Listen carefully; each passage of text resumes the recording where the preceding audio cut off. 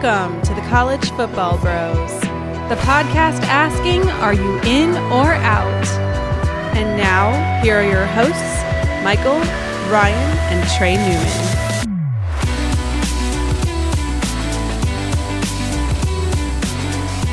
Welcome to the College Football Bros podcast. I am Michael Newman, and I'm joined by the brother who was in on Mac Brown last year. I was. That's me, Ryan Newman. And by the other brother who was in on Arby's. Always in on Arby's. That's me, Trey Newman. We still got to go there, Trey. I know, Ryan, you're of course in on Arby's. I'm the Arby's guy. What's the deal here?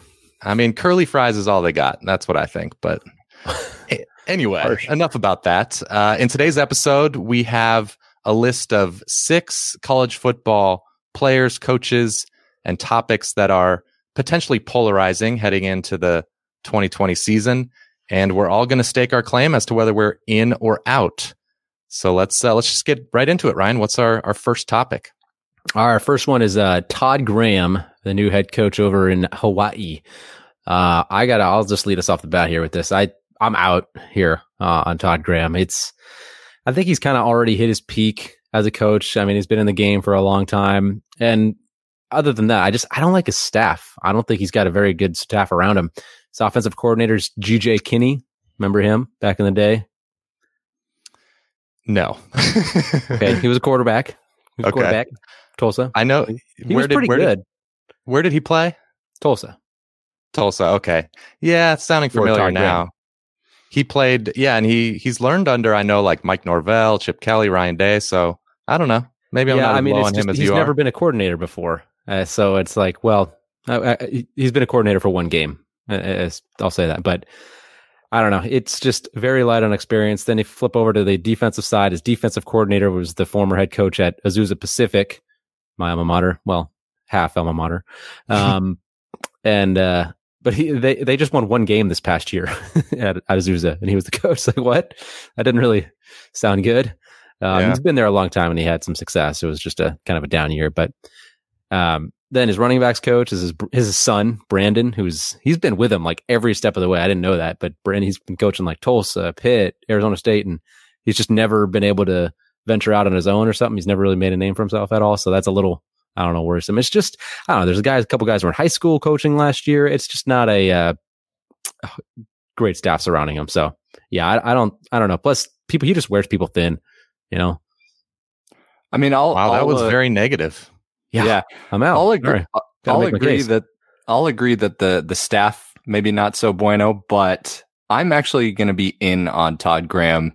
I was a bit skeptical of him, but I think the more I look back at his tenure, I think I was a little too harsh on him for his ASU days. I mean, looking back, he was 46-32 there. He had a couple of 10-win seasons. Yeah. They just couldn't quite get to that next level, but it's not an easy thing to do, especially at ASU. And I always, when at the time, like, I always kind of felt like he was just okay, but knowing ASU's history, that he really wasn't all that bad. He's produced good offenses. Ryan, you touched on his time at Tulsa. That's going to obviously fit in Hawaii. He took a couple years off, visited some of those NFL and college coaches, kind of got refreshed. He analyzed a lot of his ASU tape from his career there, and I'm actually more in than I thought I would have been. Yeah, I'm in as well. It's definitely the first time you heard of the hire. It was weird. It seems like a weird fit, his personality going to Hawaii, but yeah, I'm just in because he's been a good coach pretty much everywhere he's been, and like you said, Trey, that ASU tenure gets underrated. Like he didn't need to be fired. He went 7-5 his final regular season there. That's fine at ASU. He very well. And they did go 6-3 in conference that year. I will say it's not like I was surprised he was fired at that point, but right. And he's done historically a very good job of hiring assistants. So maybe these guys that are kind of no names right now, maybe they'll be the next up and comers. I don't know. He does have a good track record for that. Yeah. So yeah. Hey, G.J. Kinney, I could see him. I could see that, but all right. Yeah. All right. Fair enough. All right. Well, moving on to someone a little more near and dear to the bros' heart. Adrian Martinez, in or out? Ryan, lead us off. Oh, wow. I didn't follow our script here on that last one. I noticed I just kind of jumped right in there, didn't I? That's okay. That's okay. Hey, don't always have to follow the script, do we, guys? No. I got to say it. I'm out on Adrian.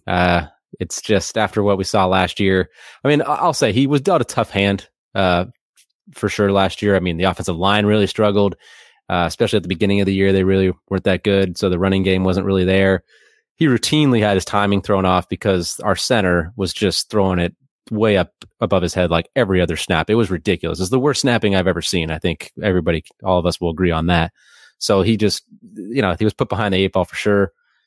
Our most talented weapon on offense, Maurice Washington, was in and out of trouble and in and out of the lineup. He only played a handful of games, so lost him. And I don't know, he didn't have a receiver to throw to over 5'8". That was worth a toot. So it was just, it was tough. But he was injured also too, apparently, playing through hurt. But just the way he played so tentatively, and it just seemed like he was very almost soft. I don't know, just it was just a different vibe than his freshman year. So I think he'll improve, but I just don't think he'll ever get to what we thought he was going to be after his freshman year. So, I mean, he does have some better talent coming this year to work with, and the offensive line will be better. So the support staff for him will improve, but my expectations are low.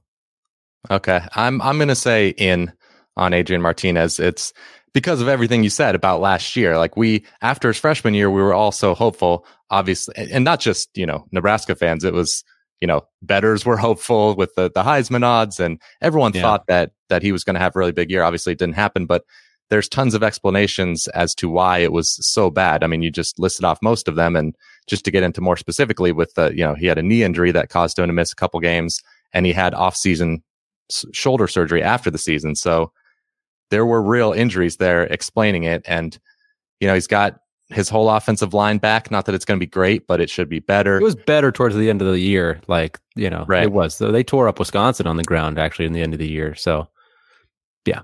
There you go. So, I'm not saying he's going to be a Heisman contender, obviously, but I think a top 5 quarterback in the Big Ten, maybe. And that's pretty good. Yeah. I'm Team Adrian.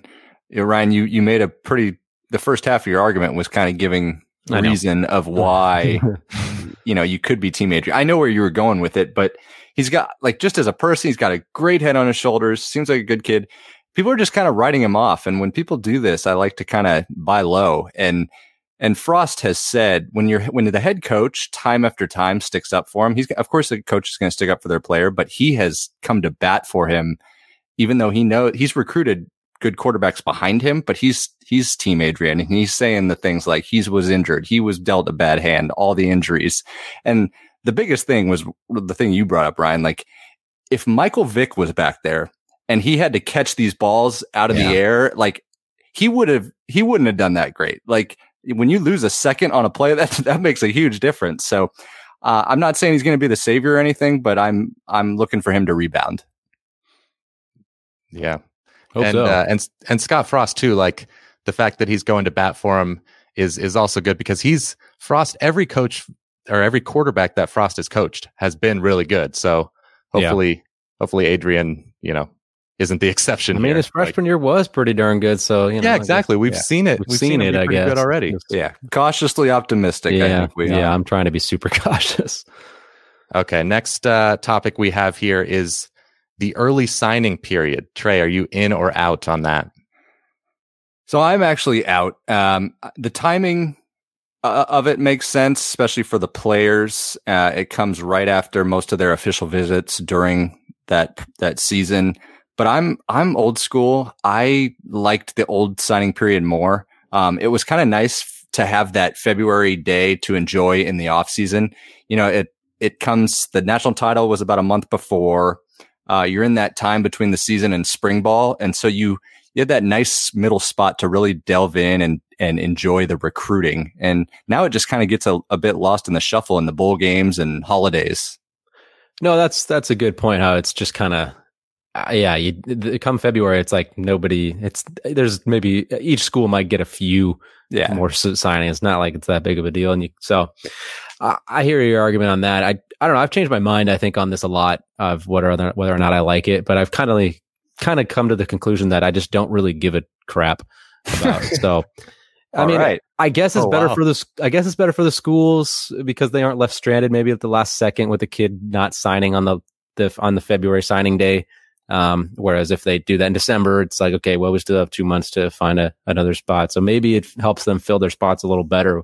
So that part might be good, but honestly, kids were starting to commit so much earlier and earlier, even before the early signing period started. This new signing period was in place. So I don't think it really drastically changed all those things. It just made it pen to paper rather.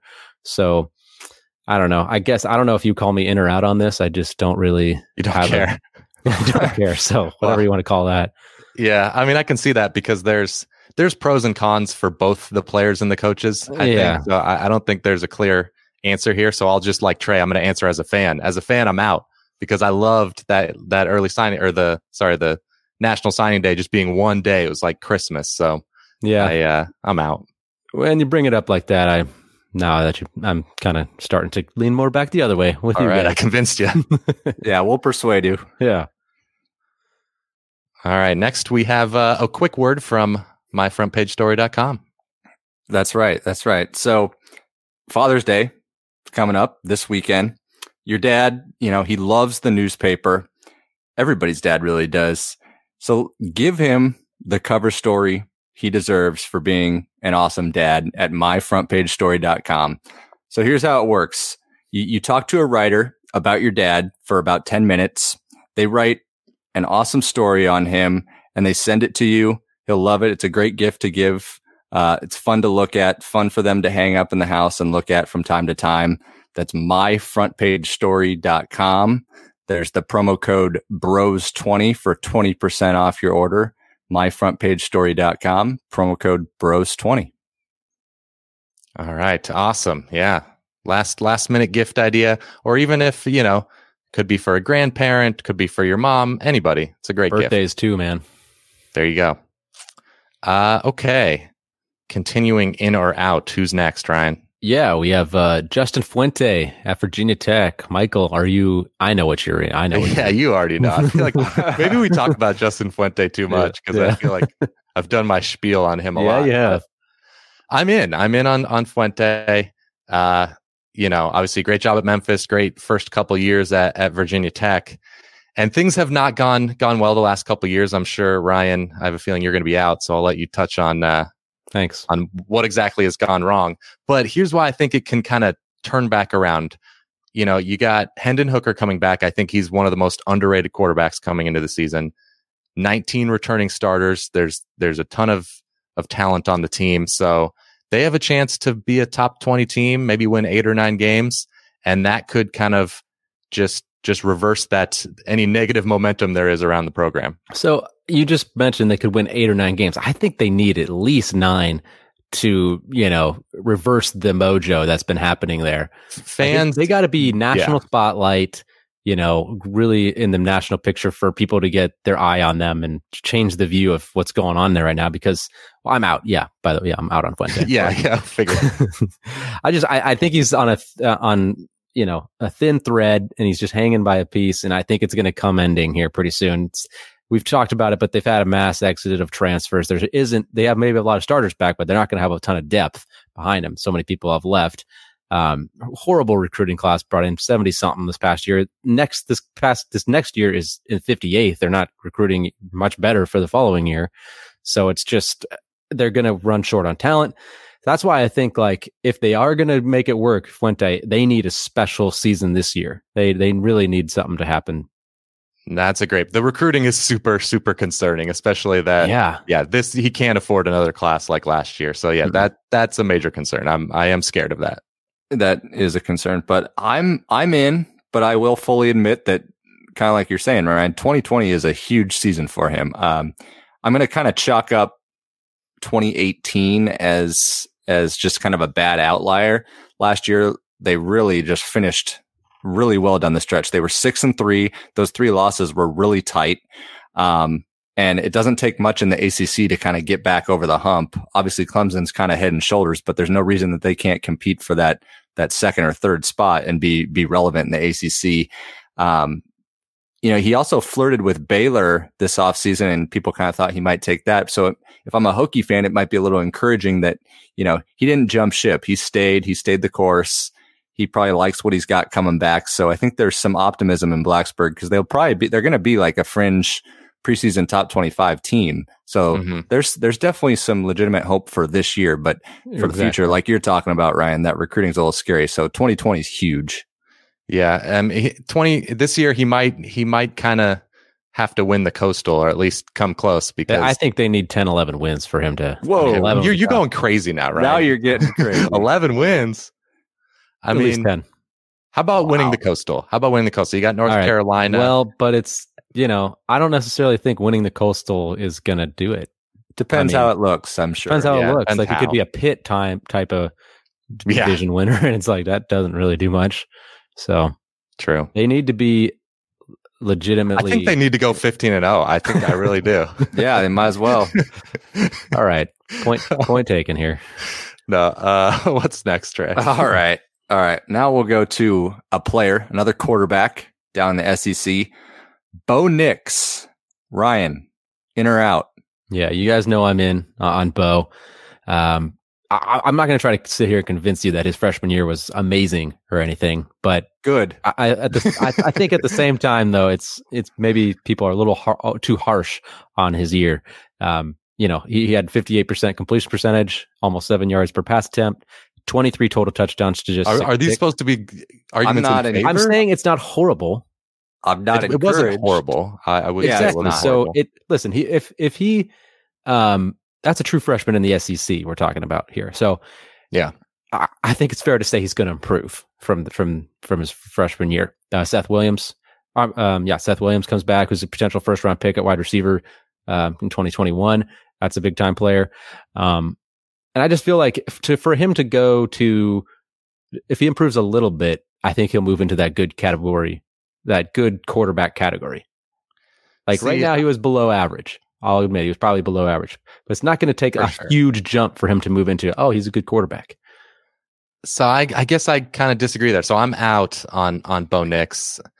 I think people are expecting a really big leap. Like I saw Reggie Bush. I mean, maybe I'm building a straw man argument here, but Reggie Bush put him like in his top 5 quarterbacks in the nation. Yeah, that was not aggressive. Good, Reg. That was very aggressive. I'm in, but I'm not that in. No, I know. No, few people are, but no. I mean, okay. So you made some good points. The excuses. He was a true freshman. Really tough schedule for Auburn, but like there are true freshmen that put up really good stats just last year. Jaden Daniels at Arizona State. You got Sam Howell, North Carolina.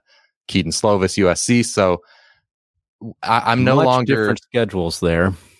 No, it's true, but much, much different stats. I don't think schedule explains it all. So I'm no longer, I guess I'm not as forgiving of a poor freshman year, but that doesn't mean he can't. I mean, obviously I think he's going to take a step forward and he does have a lot of talent, but I'm just not so sure that it's just going to be some massive jump like a lot of people are expecting. Cause I kind of put him in the category of, I think he might be better than certainly one of these guys, but Ryan Hilinski, Max Duggan, highly recruited true freshmen that had statistically kind of bad years.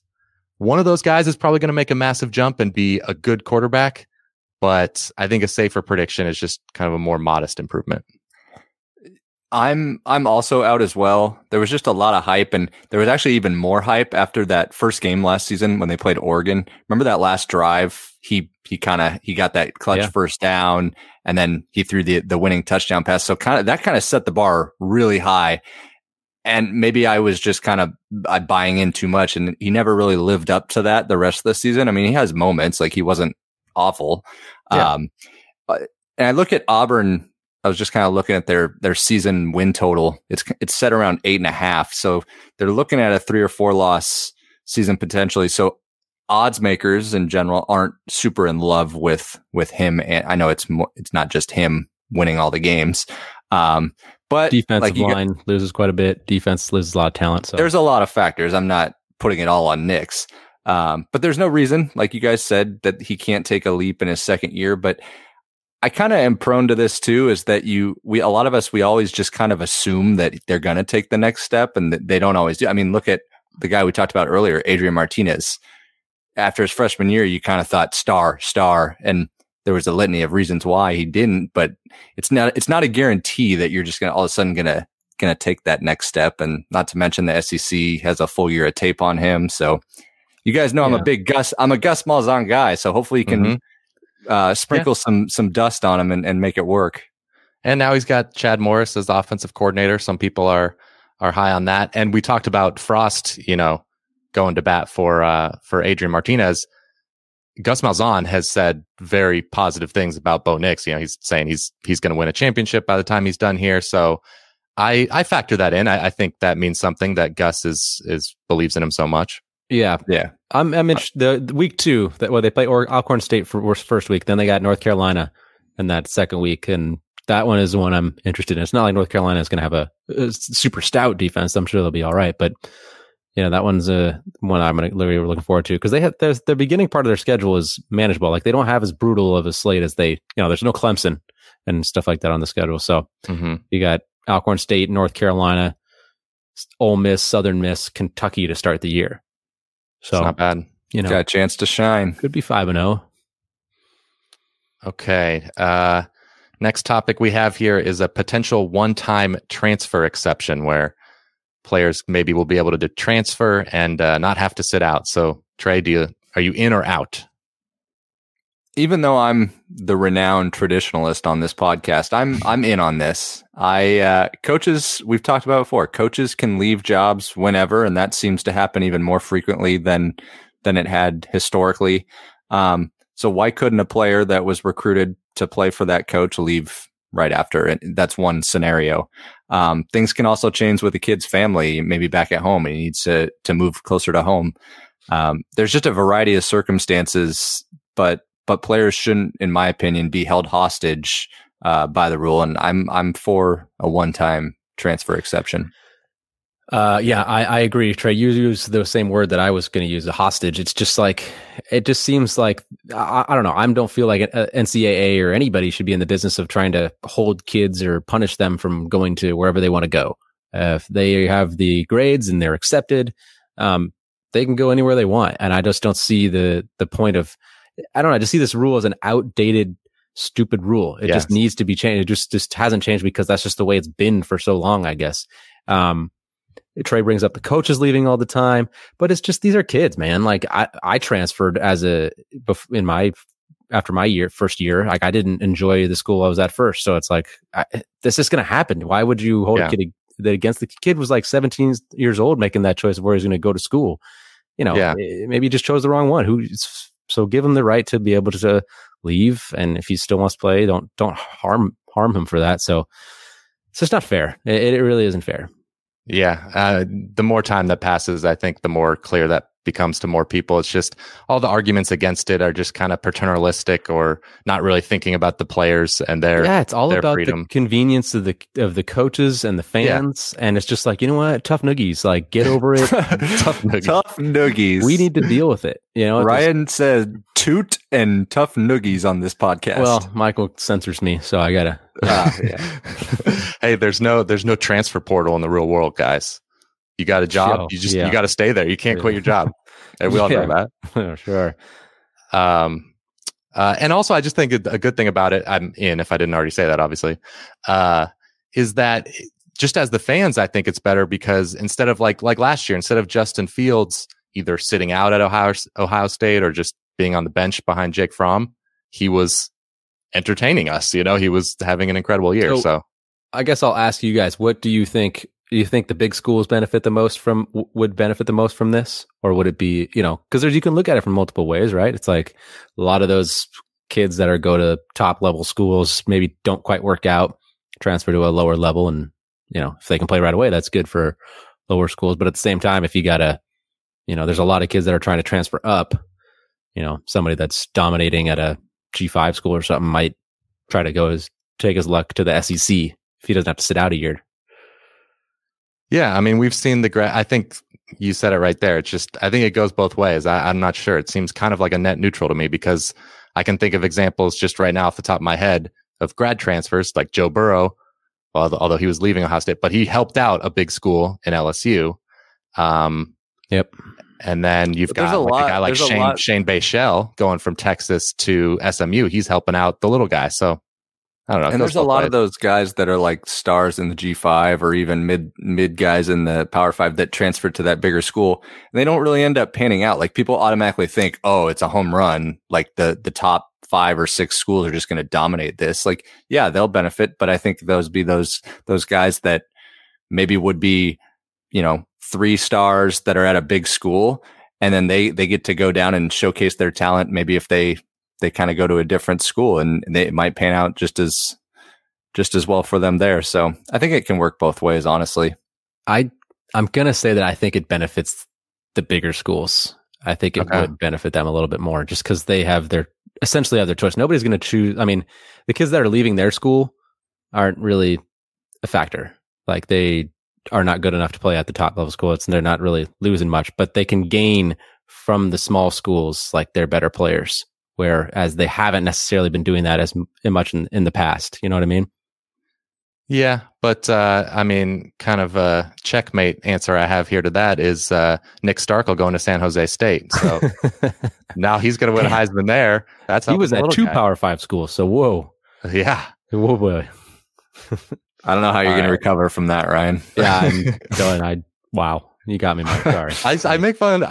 But Nick Starkel was good at A&M, so he had his moments. Yeah, I was stunned he didn't get the job. When Jimbo Ryan still thinks he should be over QB over Kellen Mond. Yeah, it was definitely a surprise at the time, a big surprise. Yep, everybody anticipated Starkel. Yeah. Okay. Moving on. Now we're done with the college football in or outs. We got a couple of just kind of random ones here. The designated hitter. The designated hitter. So I'll go first here. And I'm in on the DH. So first of all, I just think more scoring is a good thing for baseball. And I think having uniformity across the AL and NL makes sense to me. And just, I'm not entertained by pitchers getting up there and sacrifice bunting. So I want a DH. Give me Edgar Martinez. I'm so in for this.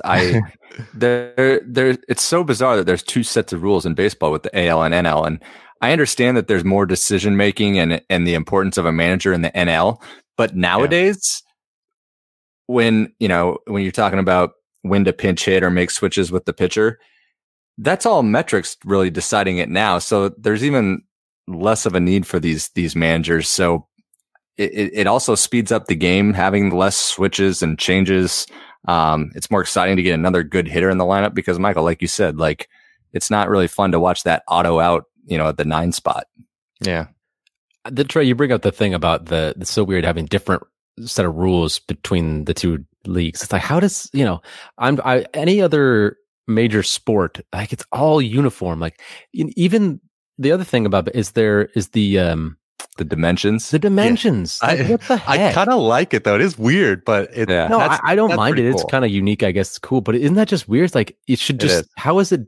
The baseball field different size in every it's place. Strange. It's so, there's a big wall in one. There's a short porch and right. It skews home runs like crazy amount. Like if it's just, I don't know. You got a huge green monster in Fenway. Like what? I haven't followed baseball as much recently, but the Astros, do they still have that hill in center field? No, I think they got rid of that. Oh, they got rid of that? They leveled it out. I think they did. Did they not have a pole on that at one point? They did. No, they had a flagpole on the hill. But they in the very tibby corner, right? Yeah. In center field.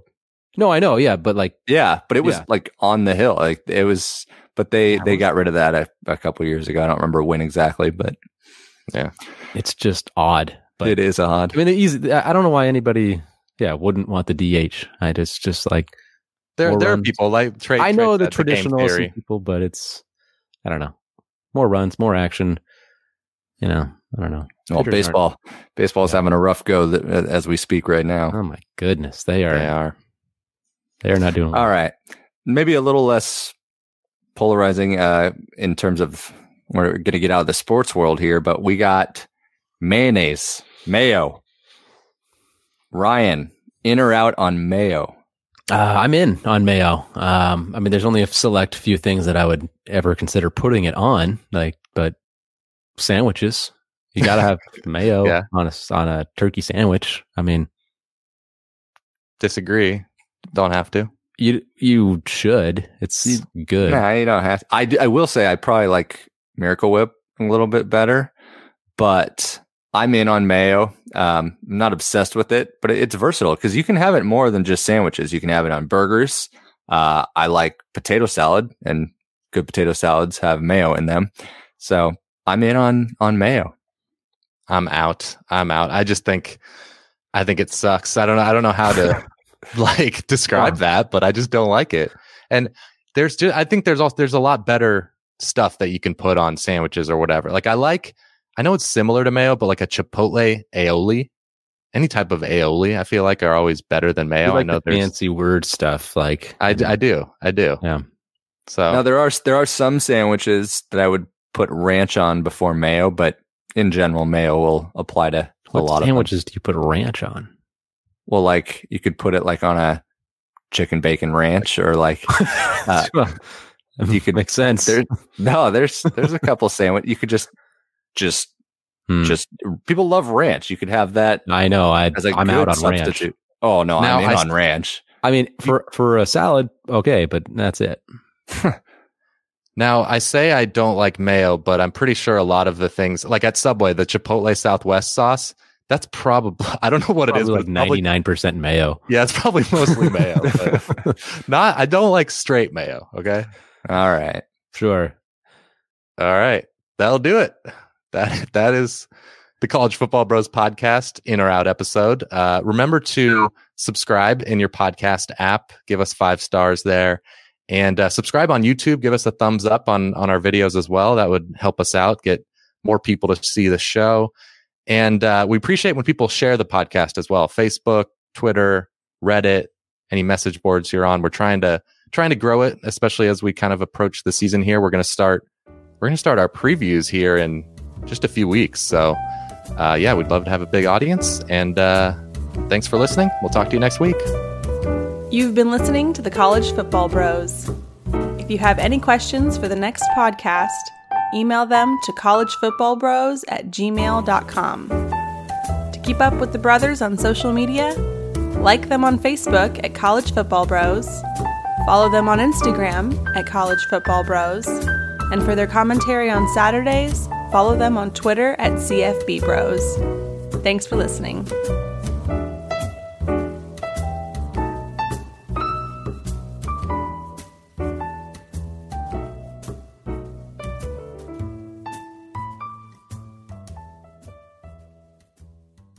Cox can help make your home smarter and your life easier. Now you can use your Contour voice remote to connect to your home life cameras so you can view them right on your TV screen using simple voice commands. That makes it easy to keep tabs on what's happening around your home right from your couch. Need to keep an eye on the kids when they're playing outside? Just say, "Show me my backyard camera" into your Cox voice remote and watch them while you're in the house. And if you're waiting for a delivery and want to make sure it's there on time, no problem. Just say, "Show me driveway camera" to check on it with your Home Life HD cameras on the TV screen while you go about your day. When you live in a home powered by Cox Internet, you can stay connected to what matters and let Cox take care of the rest. To learn more about all the benefits of your connected home, visit cox.com/thisishome today.